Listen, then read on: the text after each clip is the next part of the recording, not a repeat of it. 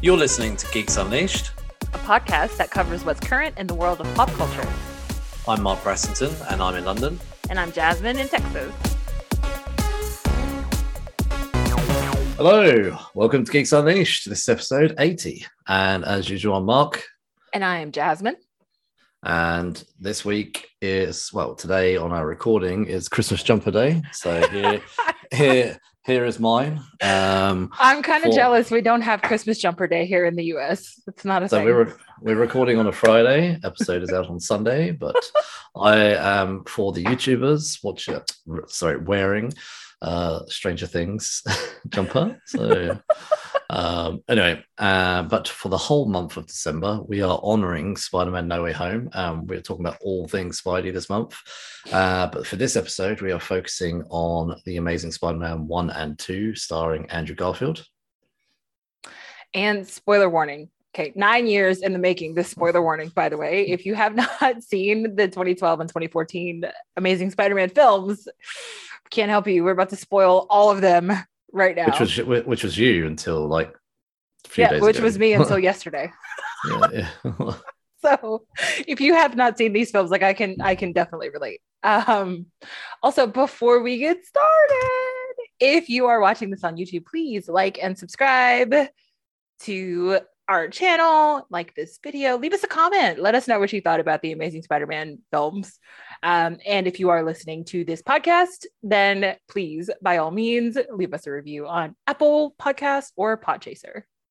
Actually, if you're on YouTube, in the comments, like let us know your ratings, like out of 5, like before we even start. What is your rating of 1 and 2, like that, and anything else you want to just add in there, like, but like especially want to know what you'd rate 1 and 2. That'd be awesome. Or if anyone else is a first time watcher like me in 2021, so that'd be nice to talk about. Before we jump into the reviews, there is one piece of news that you wanted to cover, Jasmine, especially. One piece. I don't think you wanted to cover it. No, I didn't. But I am really bummed. Netflix, 3 weeks in to this series dropping, Netflix has announced that it has canceled Cowboy Bebop, the live action series. And I'm just like, I'm bummed. Yes, it had its problems. And yes, I can understand how it would be a niche audience, but there was potential there. Like there was potential, and now I'm bummed that we won't get to see it. Although I took issue with, I don't know why they had to give Jet a kid. Like, why did Jet have to have a kid? That was completely unnecessary. Whatever. But yeah, I'm bummed because no more Ein, no more Ed. Just there's so much stuff that we don't get, and it's just like, why did you do this to us, Netflix? Why? So I'm definitely waiting on more of those stories to come out, because I really want to know like what the deal was with why they canceled it so quickly. I was gonna say, unfortunately, I haven't even got a chance to watch it yet. Like it was on my list of Christmas catch-ups. Like when I break up for Christmas, like I wanted to do that. Yeah. That was one of the shows. I'm still gonna do it. I don't care, like it's been cancelled. But yeah, I mean, maybe if enough people jump in it, Netflix might bring it back, or maybe something. Somebody else will pick it up. Amazon, maybe. I don't know. I don't know if Netflix own the rights to it. I don't know how. I don't know anything. I know nothing. Bummer. Damn you, Netflix. I think that was a wrong move. Oh, they're becoming very much TV network though now, aren't they? I know, yeah. Ruthless. Yeah, they're like, you don't make the cut, you get the axe. It's like, no, come on, Netflix. You're supposed to give the axe after the second season. Like they're at least supposed to get a second season at Netflix. They kind of like, I don't know what it is. Maybe it wasn't in the top 10 long enough or something like that. So maybe, I don't know. Maybe it's just the anime adaptations in general have a hard time kind of doing big numbers outside of the anime community. They clearly have like, I don't know. They probably have some sort of AI behind that shows like what the initial viewing figures are like. Because Jupiter's Legacy got cancelled pretty much within about a week as well. To be fair, well, yeah, I mean Jupiter's Legacy was pretty awful. Jupiter's Legacy was up there with probably one of the worst things I'd seen this year. Trying to think what else I saw was terrible. That was Oh boy, yeah. If you haven't seen Jupiter's Legacy, we reviewed that season on Netflix. Go back and listen to that episode because we had issues. We had just issues all up and down with that series. So neither one of us was surprised at all when it was canceled. I was thinking about this, like the worst of stuff this year. Like the worst thing I read was Cult of Dracula. Oh yeah, that's pretty bad. The worst thing I watched, Jupiter's Legacy was definitely up there. I've forgotten what else I watched now. Queen's Gambit was the worst thing I watched this year. That's a lie. It's one of the best things I watched this year. So I just don't think you've realised the brilliance of it yet. Oh, is that what you think? Is that what you think is happening? I think it was boring. Okay, so again, if you have not seen The Queen's Gambit or haven't heard that, we covered that too, and I think that's probably one of like the only episodes where you and I were just so polar opposite in like what we thought about what we were reviewing. More combat. Oh yeah, well, actually, combat. but I liked. Can you hear me? Yeah. Sorry, I accidentally touched this. I have the mic is sensitive. The mic has become sensitive. I don't know what's going on. I can't touch. We're working on it. Like just before we start recording, all of a sudden the cables decided to have a problem, and if you want to help us out, guys, you can always become a Patreon. Become new cable. Buy me new cables. Yeah, become a Patreon. We can buy some new equipment. We can get the things going a little bit better. We can edit these videos, which we aren't doing. Like. We want to. It just is not happening yet. We will edit. That was actually on my to-do list for Christmas. Is looking to how to edit videos. Yeah. So if you want to, we don't really. You want to help? You want to volunteer? We would love some tips on video editing, please. Well, if you want to do it for us, what's as a volunteer, we can pay you in comics. Oh, interns! Like, careful with that. Like. That still costs money. We can pay you in one comic a month. Do you know how much these things? That's our rate. Do you know how much these things cost? This is already. I feel like it's going off the rails already. This show. We haven't even started talking about Amazing Spider-Man, which also went off the rails. Oh boy, did it! Wow. So, okay. Let's wait. We're not ready yet. So before we get started. I've got my beer. I'm ready to go. Just got water today. I've got my snacks. We've done our news, so I think. Go time. I was gonna say though, are you almost ready for Christmas? No. No. I mean, well. I feel. Really I have gotten all of my gifts. That's done, thankfully. Yeah. But I was in no mood whatsoever this year to decorate, so. When I went to the grocery store, I went to Trader Joe's, they had these tiny little glitter trees out front. So I bought a tiny little glitter tree. It's like this tall. And that is my Christmas tree this year. And that is the extent of the decorating that I am doing. Oh, right. So are you ready for our reviews? Yes. Let's go. We're doing it. Okay. The Amazing Spider-Man and The Amazing Spider-Man 2. Very clever titles. We love them. Thank you. I was going to say, I like the fact that the Amazing Spider-Man 1, I think, is good. Yes. Amazing Spider-Man 2. Yes. I think not as bad as Spider-Man 3. No. Oh, no. What I mean is in terms of titles, so obviously with the Sam Raimi ones, we had Spider-Man 1, 2, and 3. Mm-hmm. Okay, fine. But when they called it The Amazing Spider-Man, I think it would have been cool if, say, the second one had been like The Spectacular Spider-Man, or, kind of to take, because obviously there's been many comics of Spider-Man, you got Web of Spider-Man, whatever. It would have been awesome if they decided for each movie to take a different title from the comics. I don't know, it wouldn't have changed the content, but it would have been cool. I always kind of hate the whole 2, whatever. Well, I mean, or in Scream's case, 5. Yeah, well, yeah. No. What I mean is, I always kind of hate just the number. I kind of think, it's just kind of boring. Or have a subtitle at least. There's no subtitle. Unlike with the MCU ones, yeah. Yeah. Well, yeah. Ant-Man Quantumania. Yeah. Or Spider-Man Homecoming, Spider-Man Far From Home, Spider-Man No Way Home. Yeah. Very, very I think, obsessed with home. well, they have said this is the end of the Homecoming trilogy. So, like the Home trilogy. Anyway, carry on with what you were saying. All right. So, Amazing Spider-Man and Amazing Spider-Man 2, distributed by Columbia and Sony, directed by Mark Webb. Okay, seriously? We have a Spider-Man film directed by a guy whose last name is Webb? I thought that was a bit much. But okay, Mark Webb directed both films. Screenwriters and storytellers for both films include James Vanderbilt, Alvin Sargent, Steve Kloves. By the way, Alvin Sargent and James Vanderbilt were part of the Sam Raimi trilogy as well. They are the only two that kind of came back in some capacity for these. Steve Kloves, Alex Kurtzman, Robert Orci, and Jeff Pinker are the rest of the crew that round up the writing team for these films. It stars brand new Spider-Man, Andrew Garfield. Emma Stone as Gwen Stacy, Reese Ifans as Dr. Connors, Dennis Leary as, what was his name? Captain Stacy? I don't remember his first name. Stacey. Yeah. Campbell Scott is Richard Parker. Irfan Khan, did he have a name? He was just sort of like this mysterious guy working for Norman Osborn. Martin Sheen played Uncle Ben. Sally Field played Aunt May.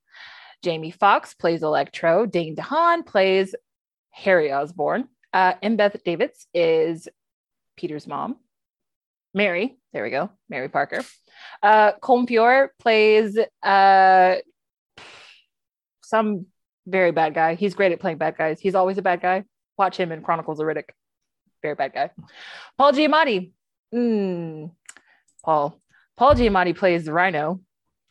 And there's so many other people in these films, including I got a little sentimental when I saw the two Stan Lee cameos. Oh, like we don't get those. Yeah. Oh, well, I was going to say, of the Stan Lee cameos, in the first movie when he's got the headphones on. Yeah, that was hilarious. And like he's listening to orchestra music or classical music or something, and there's the whole fight. Yeah, and then the table you see, the table come flinging at him, and Peter quickly grabs it, pulls it back, and he's completely oblivious. Yeah, I was actually, when I saw that, I thought that's probably my favorite Stan Lee guest appearance, and like you say, I think it's brilliant that Stan Lee shows up in pretty much every Marvel thing. Yeah. Your mic is cutting out. Sorry. Oh, did my mic go? Yeah, there you go. Now you're back. Sorry. I need to be careful with my hands, I think. I was going to say, it's a shame that we just don't get the Stan Lee cameos anymore. So, but yeah, I think they should he had a good run though. I mean, maybe they should do it with Feige now. Have Feige show up in everything. He's not the same. I know it's not the same. Yeah. But I don't know. I think it's kind of just cool to have the cameo of I mean, I guess what I mean is Feige's so instrumental in the MCU. It would be kind of cool to have him show up, but then you kind of want to honor Stan Lee. Yeah. So it wouldn't be done for the same reasons. It would, Yeah, wouldn't have the same impact. No, it wouldn't have the same impact. I don't think necessarily people would care about seeing Feige, but yeah, right. It was quite cool to have the fact that Stan Lee just shows up in everything. Yes. Anyway. Right. So Amazing Spider-Man came out in 2012, which I find a bit ironic considering the Sam Raimi movie number 4 would have come out in 2011. So had Sony been a little bit more patient, they could have carried on with a much more established franchise. Yeah. So literally Sam Raimi just asked for more time. I mean, so they didn't give him the more time. So we ended up with a complete reboot. Yeah, that took more time anyway. Yeah, so it released in the US on the 3rd of July 2012. In the UK, we got it a little bit earlier, came on the 27th of June 2012, with a budget of 230 million and a worldwide box office earnings of 758 million. So it was a good return financially, I think. Yeah, I mean, the film's definitely made money. There's no question about it. So Amazing Spider-Man 2 came out in 2014, so they're pretty hot. Like they were banging there again. Yep. Release dates: US was the 2nd of May 2014. In the UK, we got it almost 2 weeks earlier, 16th of April 2014. That's crazy. Yeah, I think it was like after 2010 was when you guys started getting movies before we did, when they just started opening before there, before here. I think I might mention this before, but I had heard the reason for that was like because we're the UK a lot smaller. They weren't as bothered necessarily. People that like US wasn't as bothered about us having it first because we created a bit of buzz, right? Like so through things like social media and stuff. So then people in the US would start hopefully seeing the positive reviews from the UK, and that would then generate more people to go to the theater and see the movie. The so-called movie. So these movies did really well in Asia. They did really, really well in Japan, and they surprisingly did really well in China as well. But neither one of these films made as much money as either any of the 3 first Spider-Man films. So the budget for number 2 was $293 million US, and at the worldwide box office, the earnings were $709 million US. So before we jump into this, like I saw these 2 films at the cinema. But I remember for Amazing Spider-Man number 1, I literally went in like the last week that it was in the theaters. Yeah. And I have to say, I had the same. I can remember this when I was watching this week. I had the same feeling about these films as the 3rd Hellboy film. So I still haven't seen the third Hellboy film, and I will if we ever go and do it for this podcast, I'll do it. But otherwise, other than that, I've got no interest in it. It's not bad. Like, no, it might be a good film, but I was annoyed that they didn't carry on the original from the original. I just thought you've just got 2 bloody fantastic films, and I don't know why you're not carrying on. Like, sure, they must have cost the same amount of money to have made. Like. And you would have had an already established fan base, and everybody was so desperate for a Hellboy 3. Yeah, I don't know. So, and everybody wanted a Sam Raimi Spider-Man 4. We just didn't. We just wanted Sony. We just wanted Spider-Man 1 and 2, like that kind of tone and stuff like that. We just didn't want whatever was going on in Spider-Man 3. So we wanted them to coax kind of like back to basics for 4 and 5 and 6 potentially. And all they had to do is just be a bit patient. Give Sam Raimi another year or 2. Like if he puts out a better quality product, you wouldn't be in the position now where you need Marvel. Like, so they're making probably a crap load more than I obviously haven't seen the budgets and stuff, but they're probably making a lot more through their deal with Marvel, and it's worked out for a lot of us to have that deal. Oh yeah. But I would love to have seen the Sam Raimi franchise finished. Like it would have been amazing. So amazing. It would have been amazing. I didn't do that. I didn't do that deliberately, but Sure, Mark. Sure. Oh, sure. Anyway. So, Jasmine, take it away. Oh, guys. Summary. Okay. So, I'm very new. This is my first time watching both of these films. In The Amazing Spider-Man, we get a whole new Peter Parker origin story, as if we hadn't just had one in 2002, 10 years ago. We just had one 10 years before. Now we're getting a whole new Spider-Man origin story, except this time we actually meet Peter's parents before they leave him with Aunt May and Uncle Ben. Eventually we get to the tragic murder of Uncle Ben, albeit without the famous "with great power comes great responsibility" line. There was like a callback to it where Uncle Ben was kind of like, it's not about choice, it's about responsibility. It just didn't hit the same as the usual line. This film is about Peter's search for answers about his parents, which leads him to Oscorp, which leads him to Dr. Connors, and eventually being bitten by a radioactive spider. There's a lot of web slinging, but there is also a lot of talking. I mean, there is just... Andrew Garfield talks so much in these films as Peter Parker. The film, it's very wordy, but like I'm not sure if this is just Andrew himself or like if they really wanted a very loquacious character. Like I don't know what they were doing there. Eventually, we get a villain because Lord knows whenever you have a scientist, it makes perfect sense for the scientists to inject themselves with whatever serum they're working on. just to test it to see if it works, right?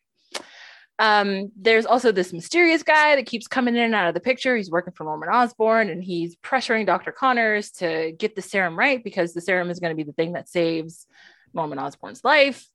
Eventually, we wind up with, of course, injecting yourself with random scientific things doesn't always go well. And we wind up with a giant lizard that happens to start terrorizing New York City.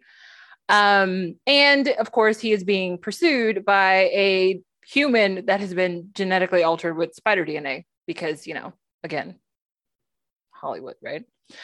So there's explosions, and then there's drama, and then there's also some kind of love story between Peter Parker and Gwen Stacy, and then there's a whole lot of dead father figures in this first film. It's kind of morbid. It's a lot of dead dads. I don't it's just a lot going on. There's a conversation I actually have with my children every time we're watching something, like somebody dies, like whatever, and I'm like, look, this is what happens. Like to set up the story, somebody needs to die, like The Lion King, whatever. Oh yeah, whatever it is, Bambi, To this day, I still fast forward past Mufasa dying. Like, I just don't ever watch it. Yeah, literally, there's always a reason. Unfortunately, the hero becomes a hero. It's somebody died. Yes. Right? Like it's couldn't we have done something different? But yeah, I'd say the first film kind of boils down to a whole bunch of people have some daddy issues. So second film. Second film falls into the category of the classic, let's throw two villains in here instead of just one, except that is very, very, very rarely done well. The only film that does it well, in my opinion, Batman Returns, when you got Catwoman and Penguin. That's a great film. Anyway, so we've got the dual villain follow-up film. I was going to say, I think the third Batman film with Christian Bale, they brought back Scarecrow and they had Bale. Oh, Bane. Fuck me. Bane shits me. I'm tired. They had Bane and then they had Scarecrow. But Scarecrow we'd met previously. Scarecrow was only a minor character. But I think, we had Ra's al Ghul's daughter.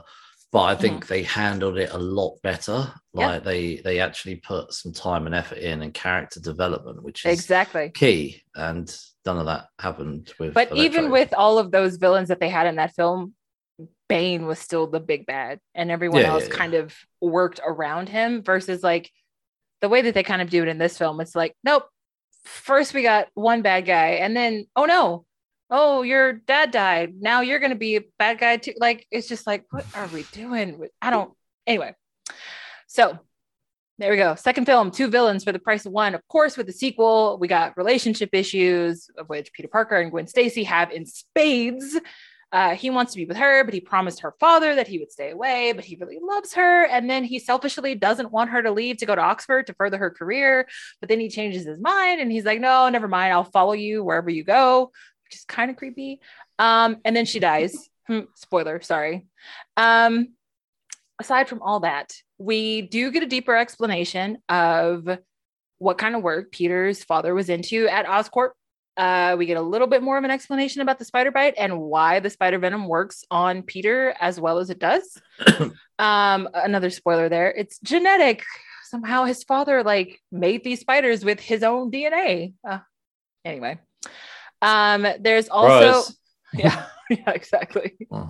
There's also the trope of this invisible worker guy, not physical, not actually invisible, but this guy who nobody pays attention to, Max.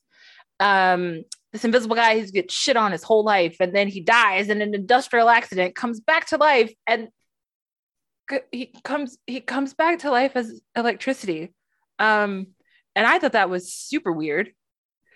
Because his body just disappears into electricity and then it comes back and reforms a body. I don't really understand how they thought that would work. That was so bizarre to me. I was like, but he disappeared into electricity and then when he comes back, he has a suit. Where did the suit come from? How does the suit turn into electricity as well? Anyway, I don't understand Electro. Clearly, and none of what they did with Electro makes any sense to me, especially he was also blue. God, I don't know. So Yeah, that was weird. And then we get a new Green Lantern because we didn't have Green Goblin. Green Goblin. Green Goblin. Sorry, Green Lantern. Sorry. My bad. Wrong universe. My bad.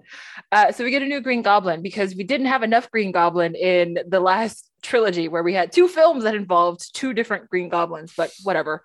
Also, Dane DeHaan, very, very bad choice because he always looks sinister. Like there's never a part of Dane DeHaan's face where you think like, oh, he could be a good guy. Mm-mm. Dane DeHaan is always a bad guy. Anyway, man. So Green Goblin, Electro, Spider-Man, and a dead girlfriend. Like, oh, and Rhino. Oh, and Rhino. Oh my God, that was forgettable. Like that just, I don't even know what accent Paul Giamatti was doing. He's supposed to be Russian, I'm assuming, because his name was Alexei. Maybe he was Ukrainian. But whatever he had going on, it was like this. Oh my, this is who okayed this movie? Like who watched this and was like, yep, that's the one. Let's send that to theaters. Just... obviously I watched both of these at the cinema, and yeah, I get, like I say, I was a bit annoyed about the first one because of I wanted the Sam Raimi films. I was like, it hadn't even been that long for the third film. We got this brand new Amazing Spider-Man. Mm-hmm. So it wasn't really until we did last week's episode that I'd always thought that they cancelled it because of how shocking number 3 was. So I didn't realize actually it did really well. Yeah.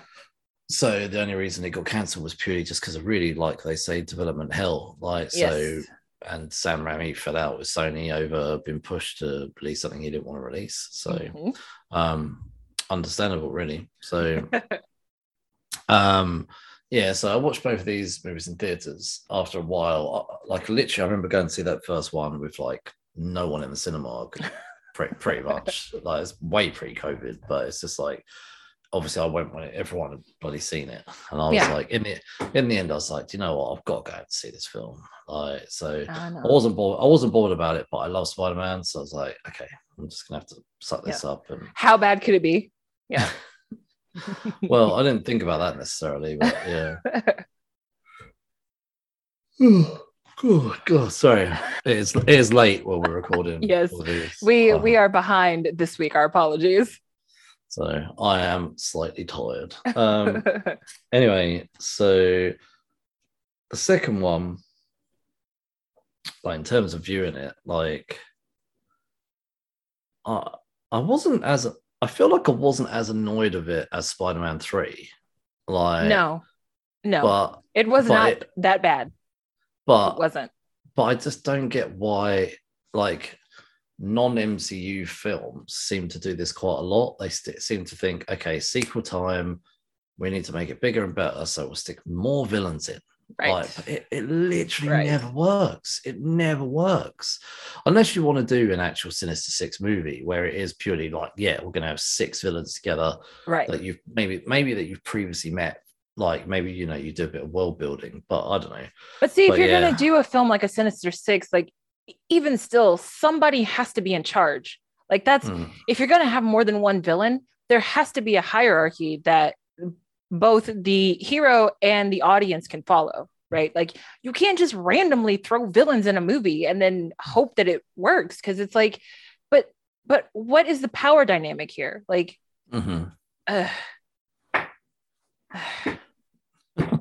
anyway, so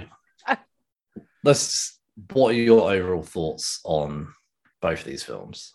I will say that the common thread that I did enjoy, which was different and it was nice to see, was Peter's parents. Like, that is just something that we had never seen before. Okay. And actually, should we just talk about Peter's parents first then? Yeah. I actually want to talk about that. Like, so I loved both those scenes, especially the second film. So when the second film opened with that bloody plane amazing sequence, that scene was just so good. Like, so the tiny bit we got to see about Peter's parents suddenly leaving in the night, dropping him off, kind of was setting up a bit of a mystery that you didn't really think about too much in the first one, although it kind of teased a mystery, but like not enough that ruined the first film, because you weren't like, what's going on. But what I loved was how the second one jumped straight into the mystery of their parents to show them what happened. I thought that was actually brilliant. I was like, that is good planning. I have to say, that is good planning between the two films, that they teased you a little bit in film one. And then in film two, the scene opens like it was almost a bit like a Man of Steel, Man of Steel, where you had it was all set on like the beginning. Yes, where the beginning is on Krypton, and you just get that kind of cold Krypton open. Yeah. And so this was a bit like that. Obviously not as CGI crazy, but it was just amazing to see like the relationship between the two of them. Between Richard and Mary. And seeing them saying like they know they've got to leave Peter for his benefit, etc. And then to see that he's desperately like Richard's trying to upload something, even in his dying moment. I just loved all of that. And then like throughout the second Spider-Man film, that we actually get to see Peter unraveling the mystery of like what he uploaded and stuff like that. I thought that was really cool, that he found like this secret train underground base. I thought that was just amazing. So I personally loved those scenes, and if there had been a third one, I would love to have seen like maybe the third one open with something like something different. Obviously no. I mean more of those two, but I know they died in that second one, but maybe like something. But even pre, like when they were experimenting on stuff, like before they had Peter, like if they go all the way back, because who was it? Somebody in one of the films had said that Dr. Connors and Parker had been working on stuff for 14 years before he disappeared. So they had been working on stuff a long time before Peter was born. Well, so imagine if they did a third one. So you go see Richard and Mary, say earlier on doing some sort of experiment or whatever, and then when then say have the third one open with some sort of consequence of that experiment, like 15 years later or something. Like I don't know. Like I loved those beginnings. Like that was like a good common thread, I think. Yeah. So I enjoyed the mystery. It felt a lot like they were trying to do, like it reminded me kind of Uncharted, where it's like you're telling a story, but at the same time, there's all of this like mystery and puzzle kind of element to it. And stuff like Uncharted or Indiana Jones and Tomb Raider, like I love those kinds of stories just because of the like solvability of it, right? Like it's a problem or it's a mystery that requires some kind of brain power or something to solve. So that's always really fun for me. I love that kind of stuff. So I really enjoyed that aspect of it, and the whole secret with the Roosevelt Station and like you said, the train, and I just really enjoyed that. But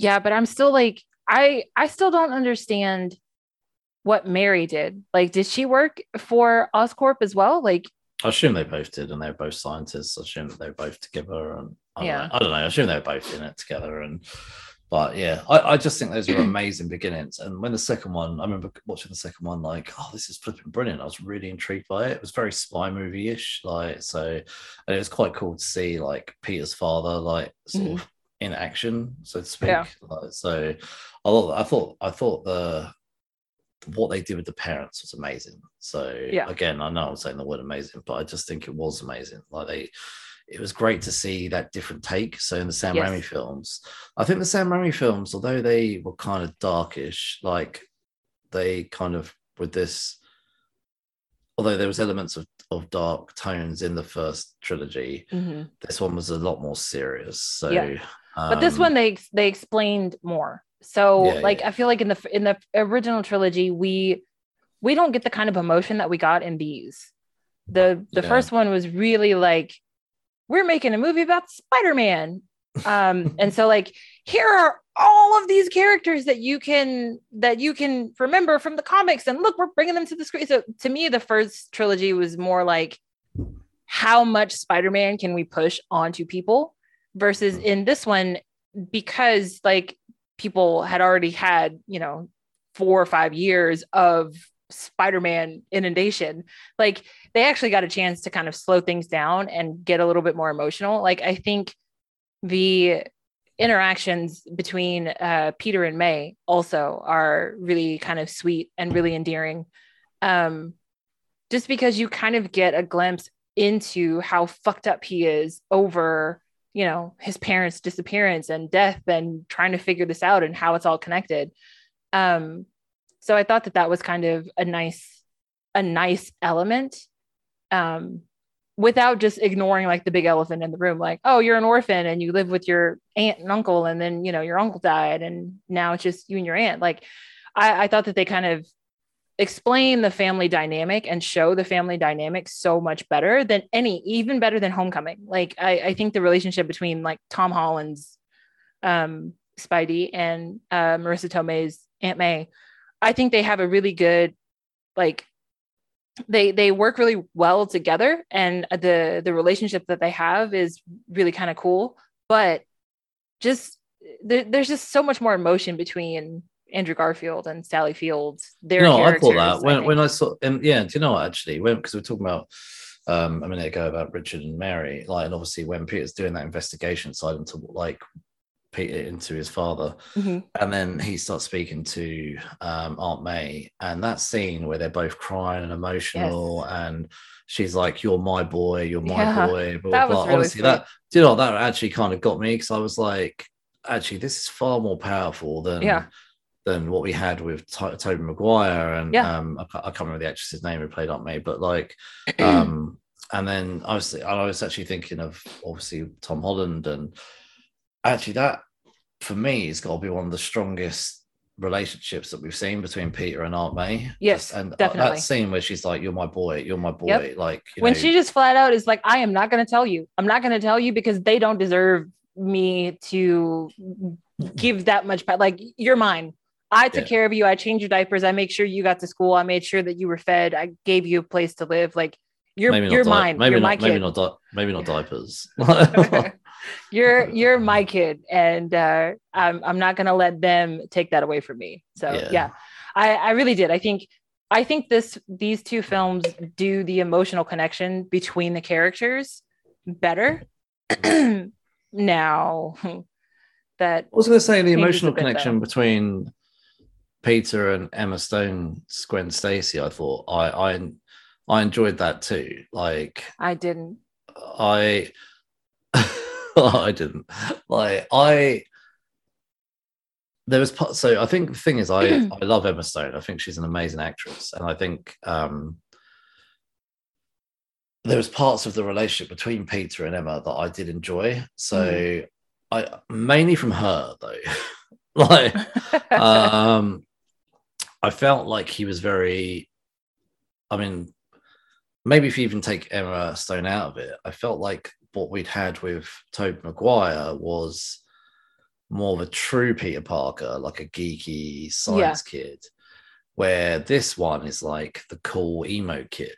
And so in the first one we had the skateboarding scenes and stuff like that, and I was like, I don't remember Peter Parker ever having a skateboard. Like, maybe I'm wrong, and I don't remember Peter Parker ever being like that ridiculously chatty. And even what he's generally fairly confident with it too. So he's like, he kind of comes across like a bit more of a cool kid. Like, if you think at the end of the first one, like Flash even comes up to him at the end and puts his arms around him, like as in like they're bros or whatever. Right. Although to talk about Flash briefly, I did love that scene after Uncle Ben died, where that was sweet as well, where Flash was like, okay, I have been a prick to you, but man, this doesn't matter now. Like, you've lost a family member. Like, I'm here for you. Like, and I thought, do you know what? That was actually quite sweet. Like, generally Flash is the bully of the school, but he's like, I'm not going to bully you. I'm here for you. Like, and so I always think that's quite sweet when you see people that are in Speech Mark's bully character, like, suddenly becoming the friend. Like, and like, even when like he pushed him away and he was like, well, do you feel better? Like, Like, did that help? Yeah. Like, you can imagine like being in that situation. So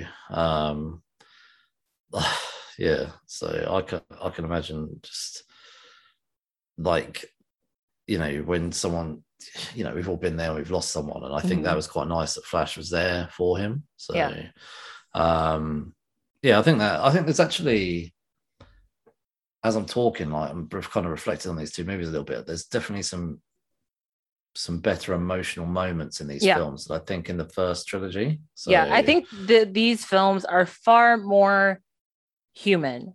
yeah. Like there's still plenty of camp and plenty of cheesy stuff, but these films, because of the like emotion that they put into the characters, it feels heavier. Like it feels like it has a layer that the other three films didn't have. Yeah, definitely. Yeah, like it's quite. Yeah, I hadn't really like as we're talking. I'm kind of thinking through my own thoughts on it, like the emotional points, because I haven't watched these films for ages, and the second one I didn't watch as much. I did really like the first one. For me, I felt like the first one I enjoyed more than the second one. Definitely. So rewatching the second one for this podcast, I was like, okay, so I knew the first one kind of inside out, but the second one, when I was rewatching it, I was like, I obviously there was a lot of problems in the second one. So. Yeah, I really just did not enjoy the relationship between Peter and Gwen in the second one. Like, I just felt like he was such a selfish prick. Like, interrupting her interview at Oxford and just being so wishy-washy the whole film about his relationship with her. Like, I want to be together. No, I can't be together. Well, I made a promise to your dad, but no, I can't. And it's just like, dude, make a fucking decision. Yeah, stand by it. Like, if you're gonna make the decision to leave her alone, leave her alone. Right. But also, like, don't shit on her shine either. Like, if she's working to get into Oxford and she finally gets in, like, you should be excited. Don't be all like, oh no, they're gonna leave me all by myself, and then what am I gonna do? Yeah. That was totally lame. I hated that. There were some moments between them I found quite funny. Like, even when he was at the Oxford University, he's like, yeah, I'm from Harvard. I'm trying to get, like, I did laugh at that. Like, so there was some good moments between them, but I guess it's a bit like Spider-Man 3. Like, Peter Parker was a bit selfish then, like, you know, kissing that movie's version of Gwen Stacy in front of Mary Jane. Like, that was fucking terrible. Like, and they shot some Mary Jane film footage for that film, and it just never made it into the film. So that was the girl from Shailene Woodley. Divergent series. That's it, Divergent. That's what I was thinking of. I was like, what's that young adult series? Yeah. Which, and that got those films never finished. There was meant to be another film of that, but yeah, she shot scenes as Mary Jane for Spider-Man 2. But do you know what? I'm glad they weren't in there. Yeah, I'm glad that they didn't do that, because there was already way too many people in the second film. Way too many. Like, so the second film, I think we've talked about that a little bit, but yeah, I mean, so actually, let's talk about which is better, 1 or 2. The first one. So the first one, I think, for me, is a lot stronger generally. Yes. So I loved a lot of the relationship building that was done between Aunt May and Uncle Ben. It kind of felt more real than what we had before. I guess it was more of that time. I didn't like the emo Peter Parker-ness, like, that was going on, like, and him trying to be like the skater boy, the skater boy, cool kid. I just wasn't into that. Like, I don't know why they thought, okay, we had geek guy in the first trilogy, so we're going to go with cool emo kid now. Like, and when he walked, even before he got his powers, and walks up to Flash saying, "Put him down, Flash. Put him down, Flash. Put him down, Eugene." I was like, Peter Parker, like, would never have done this before he became Spider-Man. Like, he just wouldn't have. But anyway, I did love Emma Stone though, like, as Gwen Stacy. I thought it was great. Like, she was so strong throughout both movies. I love the fact that she also in the second one uses her brain, like, to solve stuff. And even she makes a dig at him to say, well, now we know why you're number 2 at Midtown. I was like, yeah. So, and actually, one of the bits of me which I thought was brilliant was when she's saying she's going to go to the power station, and he webs her to the car, and she shouts out Peter, like, angrily by accident, and then instantly puts her hand over her mouth, like, realizing what she's done. I was like, I can imagine people doing that in real life. So, yes, exactly. So I also liked in the second one where she was like, "This is my decision." He was like, no, you can't come, it's too dangerous, blah blah blah blah blah. And she's like, "No, I'm coming, I'm doing this. this because I choose to. Although I think that was the wrong decision. If I were dating Spider-Man and some shit like that was going down, I'd be like, call me later. I am not about to go to a crime scene with you, buddy. Sorry. Yeah, but do you know what I thought was like, of these movies, who was the bigger hero? And you know, of the two of them, like who is the hero of these movies? It's a big question, and like sacrifice, isn't it? So Emma Stone, like if you think about it, getting that power back on and all those planes up in the air and stuff like that, and the amount of damage that could be done by having no power on throughout that city, like Emma Stone was the one who got the power back on. Yeah, okay, Peter Parker obviously helped, but Emma Stone really was the driving force between trying to save everybody, and those two planes almost hit each other. And if Gwen Stacy hadn't got involved, I mean, what would have happened? And like, she knew the dangers. Like that's why he stopped her, because he knew it was dangerous. Right. She was like, I don't care about the dangers. I want to help. So she threw herself into the fire, knowing full well like what could happen. So in terms of what's better, I think yes, I prefer the first one. I always think a movie with one villain is the way to go. But we got a really great villain development in the first film. Like, the Lizard, by the time we finally get to this version of Lizard, like we had like learned so much about Dr. Connors and the pressure that he was under. And on the one hand, like he still wanted to be like the good scientist, and he was like, no, we're not pushing this to human trials, it's not ready for human trials yet. And then he turns around and turns himself into a lab rat, and it's like, okay, now like you were on the right track and now you've just gone off the rails, sir. I think the Lizard probably is definitely up. I would say it's up there in terms of my top lot of Spider-Man villains. He was so good, obviously played by an amazing actor in Rhys Ifans. I don't know how to say his surname. Ifans. But anyway, like he's an amazing actor and such a strong actor and such a strong presence. So to see him play the Lizard was so good. It was so enjoyable. And this is the thing, it's with the first one, you've got to do the world building again. And you've got to do they chose to do the origin story again. And they had to do the character development of the villain, the character development of Gwen Stacy, which I guess we got to see her family. And I did love that moment though on the top of the roof with Gwen Stacy and Peter, where he webs her and pulls her back and kisses her. I was like, okay, that was kind of your version of the Sam Raimi upside down kiss thing. Like, so they obviously wanted their own kind of weird spiderish kiss. Upside down kiss will always be like ridiculously iconic. I mean that's obviously going to beat this, but that was their take. That was there when he webbed her and spun her back. Like, but anyway, when he swings off into the city just after that, and she's like, "Oh God, I'm in trouble." Like, I was like, "Oh, got me." Like, even at the time, I was like, "Got me." Like, you know, I love that moment. So. I really enjoyed the first one. I think the first one is a really good film. I honestly wish it hadn't happened and that we got another Tobey Maguire film. I think we should have got Spider-Man 4. I do think Sony should have been more patient, but they weren't. So, but if you put that aside, I did enjoy Spider-Man 1. Yeah, I did. And Spider-Man 2, I did not enjoy. That unfortunately they were doing not just world building in number 2, they were trying to do universe building. But like everything was way too accelerated. Like by the time, like we don't meet Harry Osborn until 20-30 minutes into the film, and it's like maybe even longer than that. And he's got the same degenerative disease that his father has because it's genetic. But at the same time, like Norman Osborn was, I'm gonna guess, like well into his 60s or 70s when he died.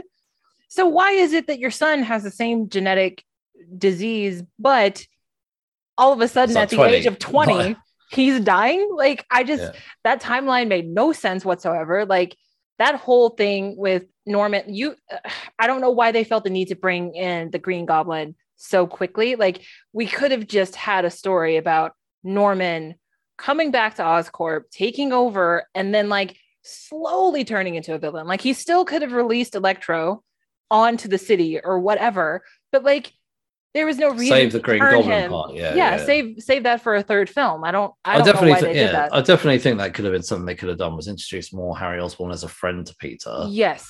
and then kind of set up that and they could have even said the genetic virus is hitting you a lot earlier. They could maybe they could have ended. Maybe it could have been a throwaway line. Yeah, exactly. Or something like, say, at the end of the film, that like maybe Harry's like, okay, now your father's died, you're in charge, and then maybe some doctor comes in and says, but look, Harry, we've done some tests or something. I don't know, whatever. Like you say, say it's advancing quicker. Yes. And so then he's like, well, I'm going to have to do something, blah, blah, blah. And it kind of ends like that, all ominous. Yeah. But the way that they accelerated that timeline didn't make any sense. It served no purpose. It didn't add anything to the film. No. And I just, again, like, I guess with the way that I feel about Topher Grace as Venom, like, I think Dane DeHaan was poorly cast. Like, because the whole point of I think the whole point of the Osborns in general is that they're those kind of like rich, smarmy bastards. Like, they're charming, but at the same time, like, you hate their guts. You know what I mean? Yeah. Like, but with Dane DeHaan is just like, no, you look like a bad guy. Like, you literally, from the moment you walked on screen, you look like a villain. There is no way that the audience even had a modicum of like sympathy for you before you turned into this crazy goblin character. I think that how I feel about Lex Luthor and Topher Grace as Venom. So Lex Luthor from the Batman Superman film. Jesse Eisenberg. Jesse Eisenberg, worst Lex Luthor ever. I know people disagree. I know other people love that version of Lex Luthor. I didn't. It wasn't for me. I would much rather have had a older Lex. Well, do you know what I think? One of my favorite Lex Luthors is Michael Rosenbaum, who's Smallville. He was amazing. They should have just brought him back. They should have just, well, no, but if you think about it, they brought what's his name? JJ, who played JJ from JJ Jameson from the Spider-Man. J.K. Simmons. Yeah, they brought him back for No Way Home. So just, who cares? Bring Michael Rosenbaum into Batman vs Superman. Like, he would have been a far stronger Lex Luthor, honestly. Yes. He would have stole that movie. Anyway, I know I'm really digressing, but this Green Goblin was terrible. It's terrible. Like, in so many ways. I can understand you. It like introduce the concept.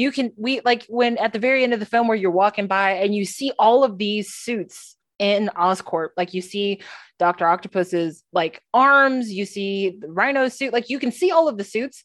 You could have alluded to the Green Goblin. You could have even alluded to Harry hearing voices because of his disease. Like, there were so many things that you could have done instead of bringing in Green Goblin the way that you did. And it served no purpose. Like, it really didn't add anything to the film. Like, having Electro was fine as like the main villain, and then like Harry can be like secondary because Harry is manipulative and using Electro to his own means, but like don't do it in this movie. I think they should have done it. They should have done it a little bit how they did that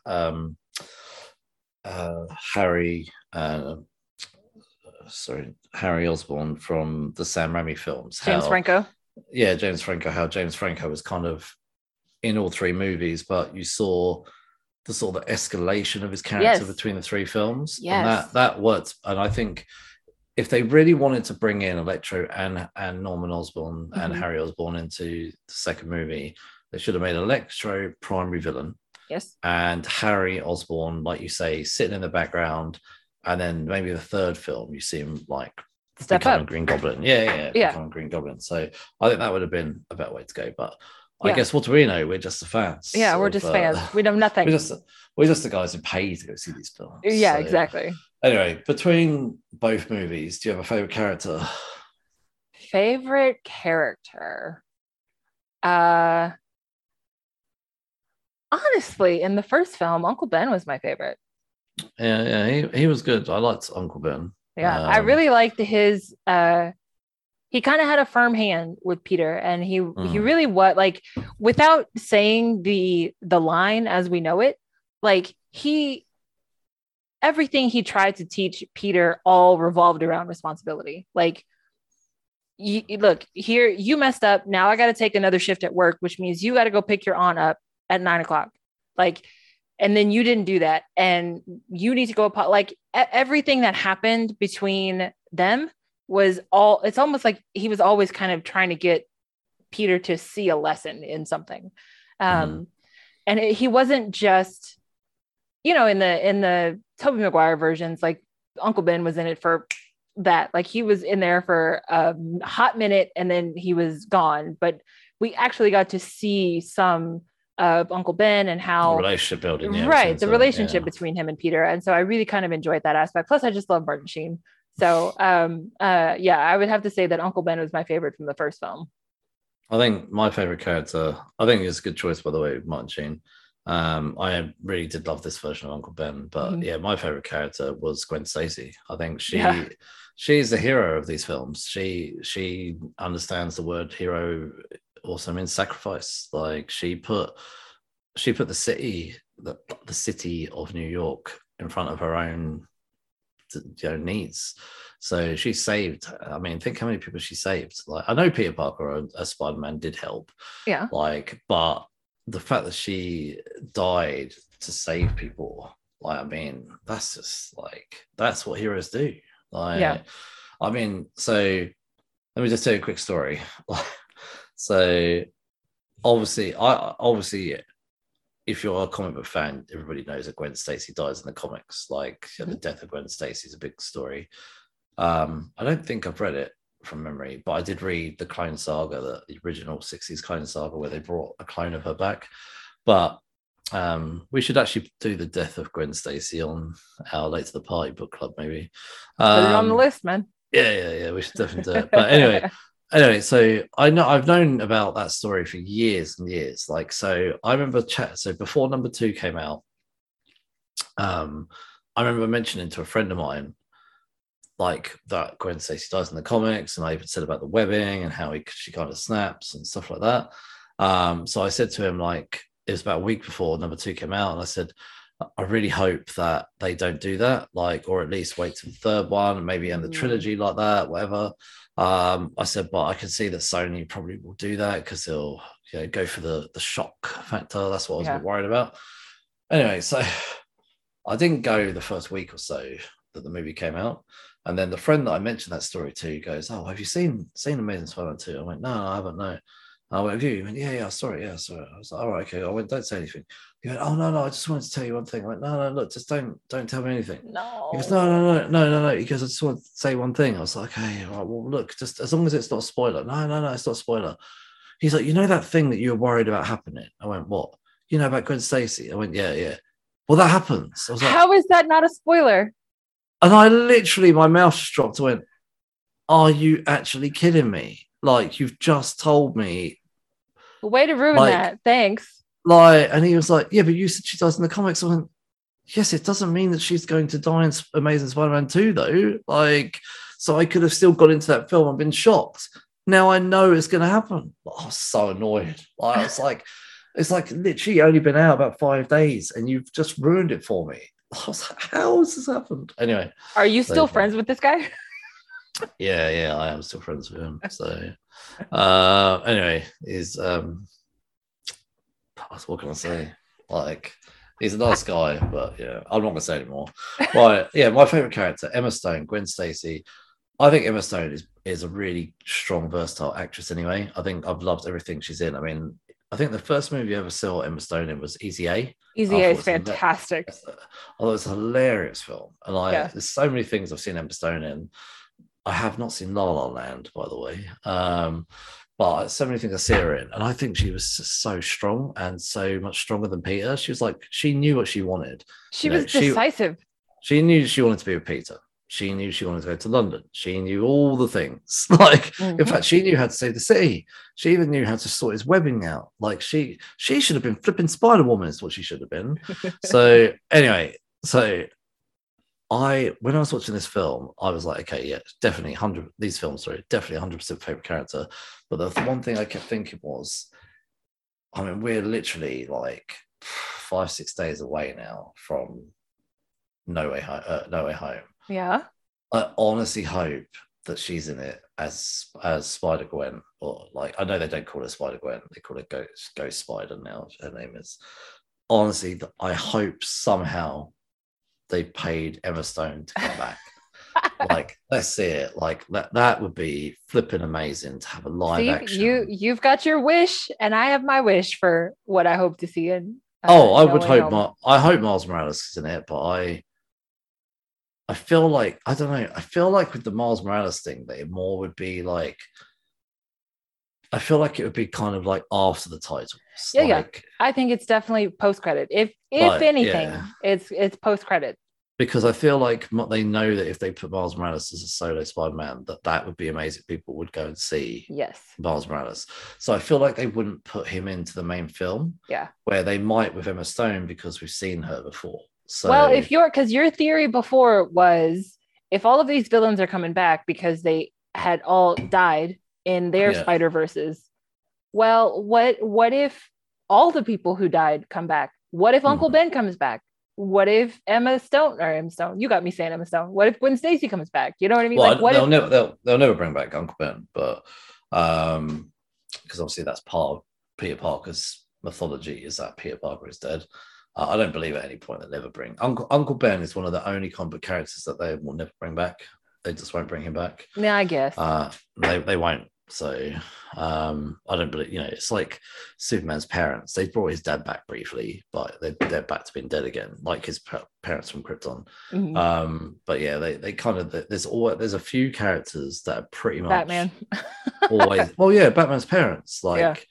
okay, so there's an alternate version of Batman's dad that is Batman and is alive and kind of a bit villainish, but it's generally there are certain characters that you can't bring back because they are the building blocks of the hero of the book. They're the catalyst that brought the hero to life. Yeah.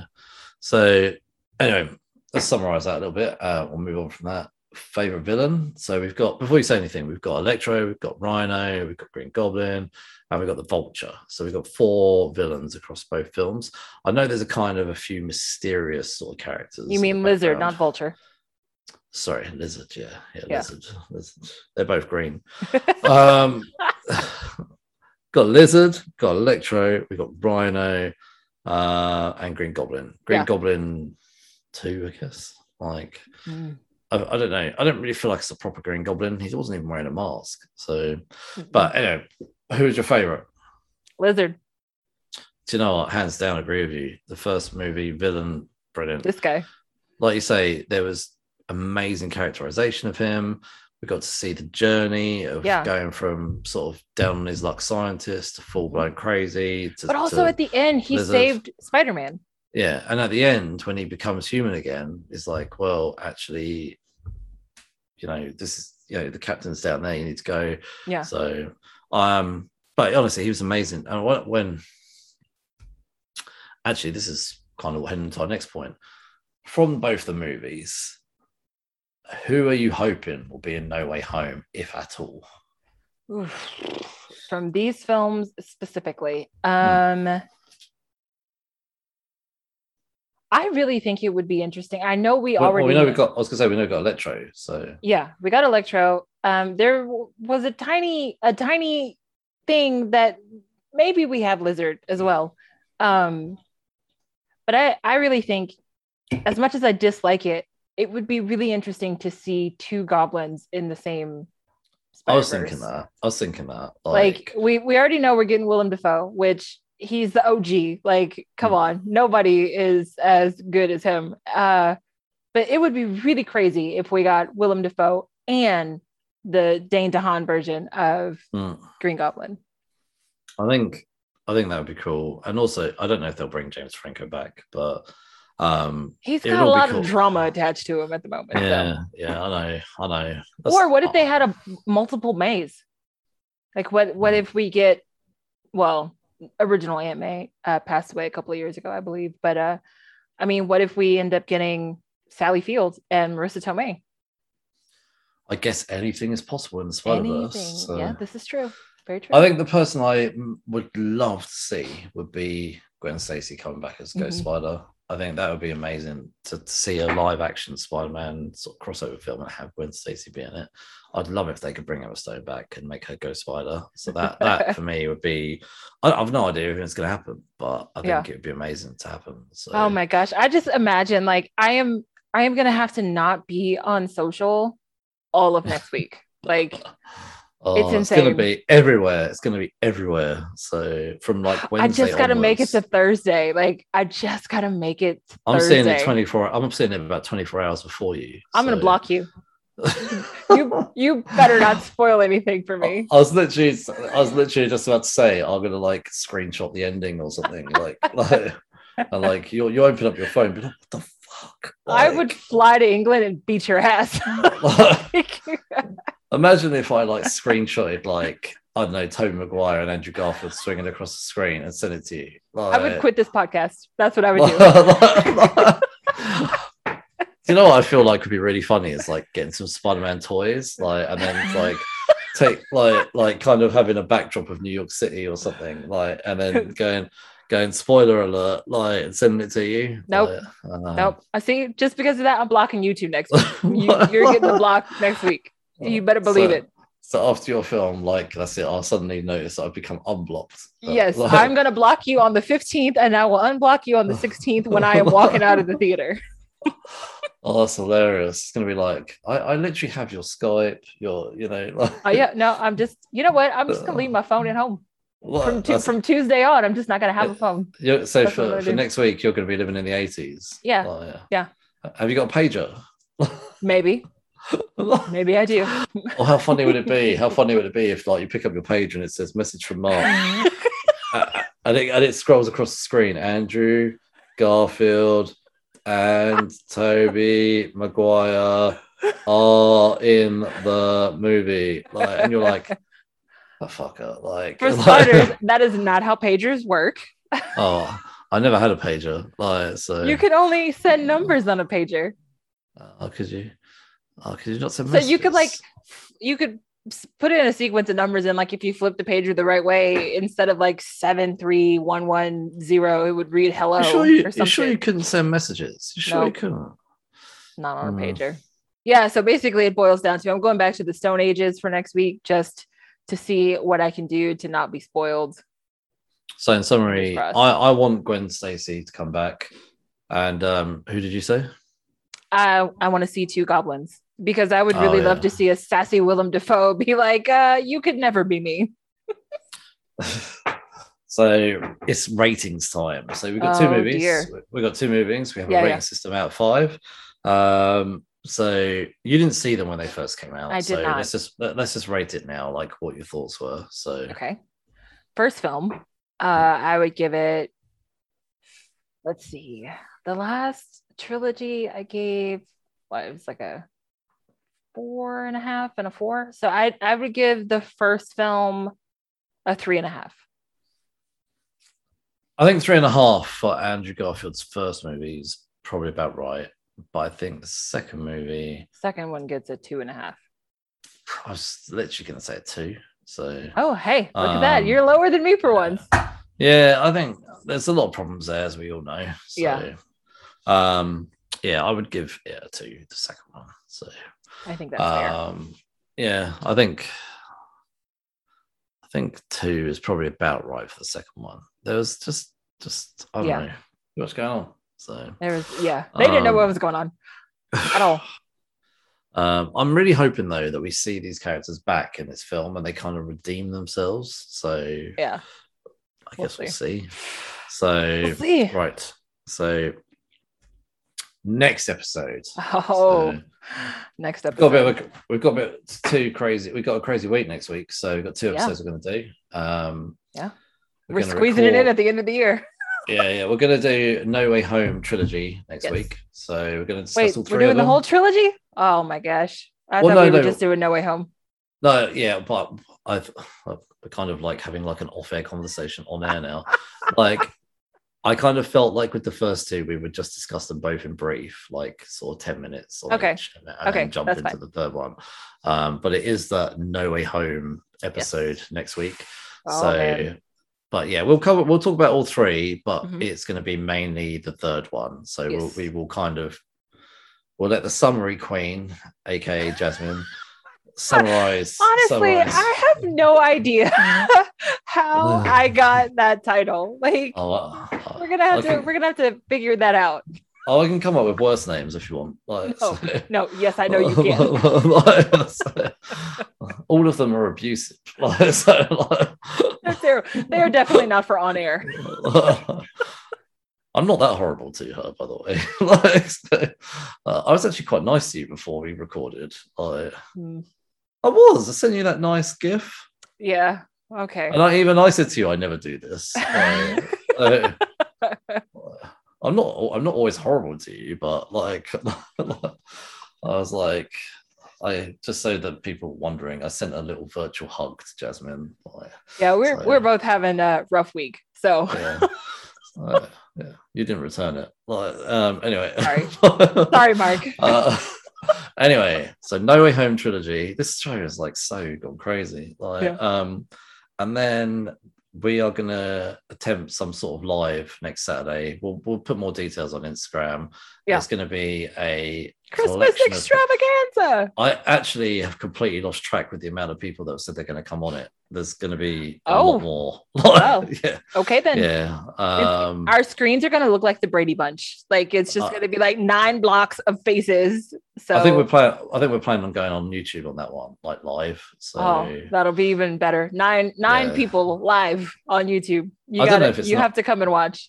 I don't know if it's 9, but it's definitely more than 5. So it's going to be a 7.5 hour episode. So just stick with us the whole time. So that episode next Saturday on the 18th is going to be 11 p.m. UK time, and that's going to be 5 p.m. CST. Is that right? Yep. And that's going to be our end of year show. So we're going to talk about the best of. So yes. And then we get 2 weeks off, 2 very deserved weeks off, or very. I think it's almost 3 weeks. I think it's almost 3 weeks off. That's great. Even better. Yeah. Like I wish it was 3 weeks off work. Right. Well, so we can actually get some rest. yeah. I have got 10 days off over Christmas. But, whatever. Yeah. I get Christmas Eve and Christmas off, and then New Year's Eve and New Year's Day off. That's it. I have 2 days. I've literally like, I had to use holiday. Like I didn't, I think the way it works though, because we have Christmas Day, Boxing Day, and New Year's Day as bank holidays over here. Mm-hmm. So it always works that you only have to take 3 days of your annual leave to get 10 days off. So you should move to the UK, Jasmine. Maybe we'll see. It's too cold there though. So no. Not all year round. Yeah, but like you get 10 months of cold weather. I think 10 months is a bit harsh. not you have 9 months of cold weather. Okay. Thank you. 9 months. Yeah. No. I am tropical. I have to stay within the tropics. I cannot. It's literally been raining all week. All week it's been raining. But yeah, my 10 days off though, I've got so much like I want to catch up on. Like I keep getting this up here and there. Literally, this is like last week's comics that only arrived yesterday. And I've got another 20 piles of those that I'd like to get through.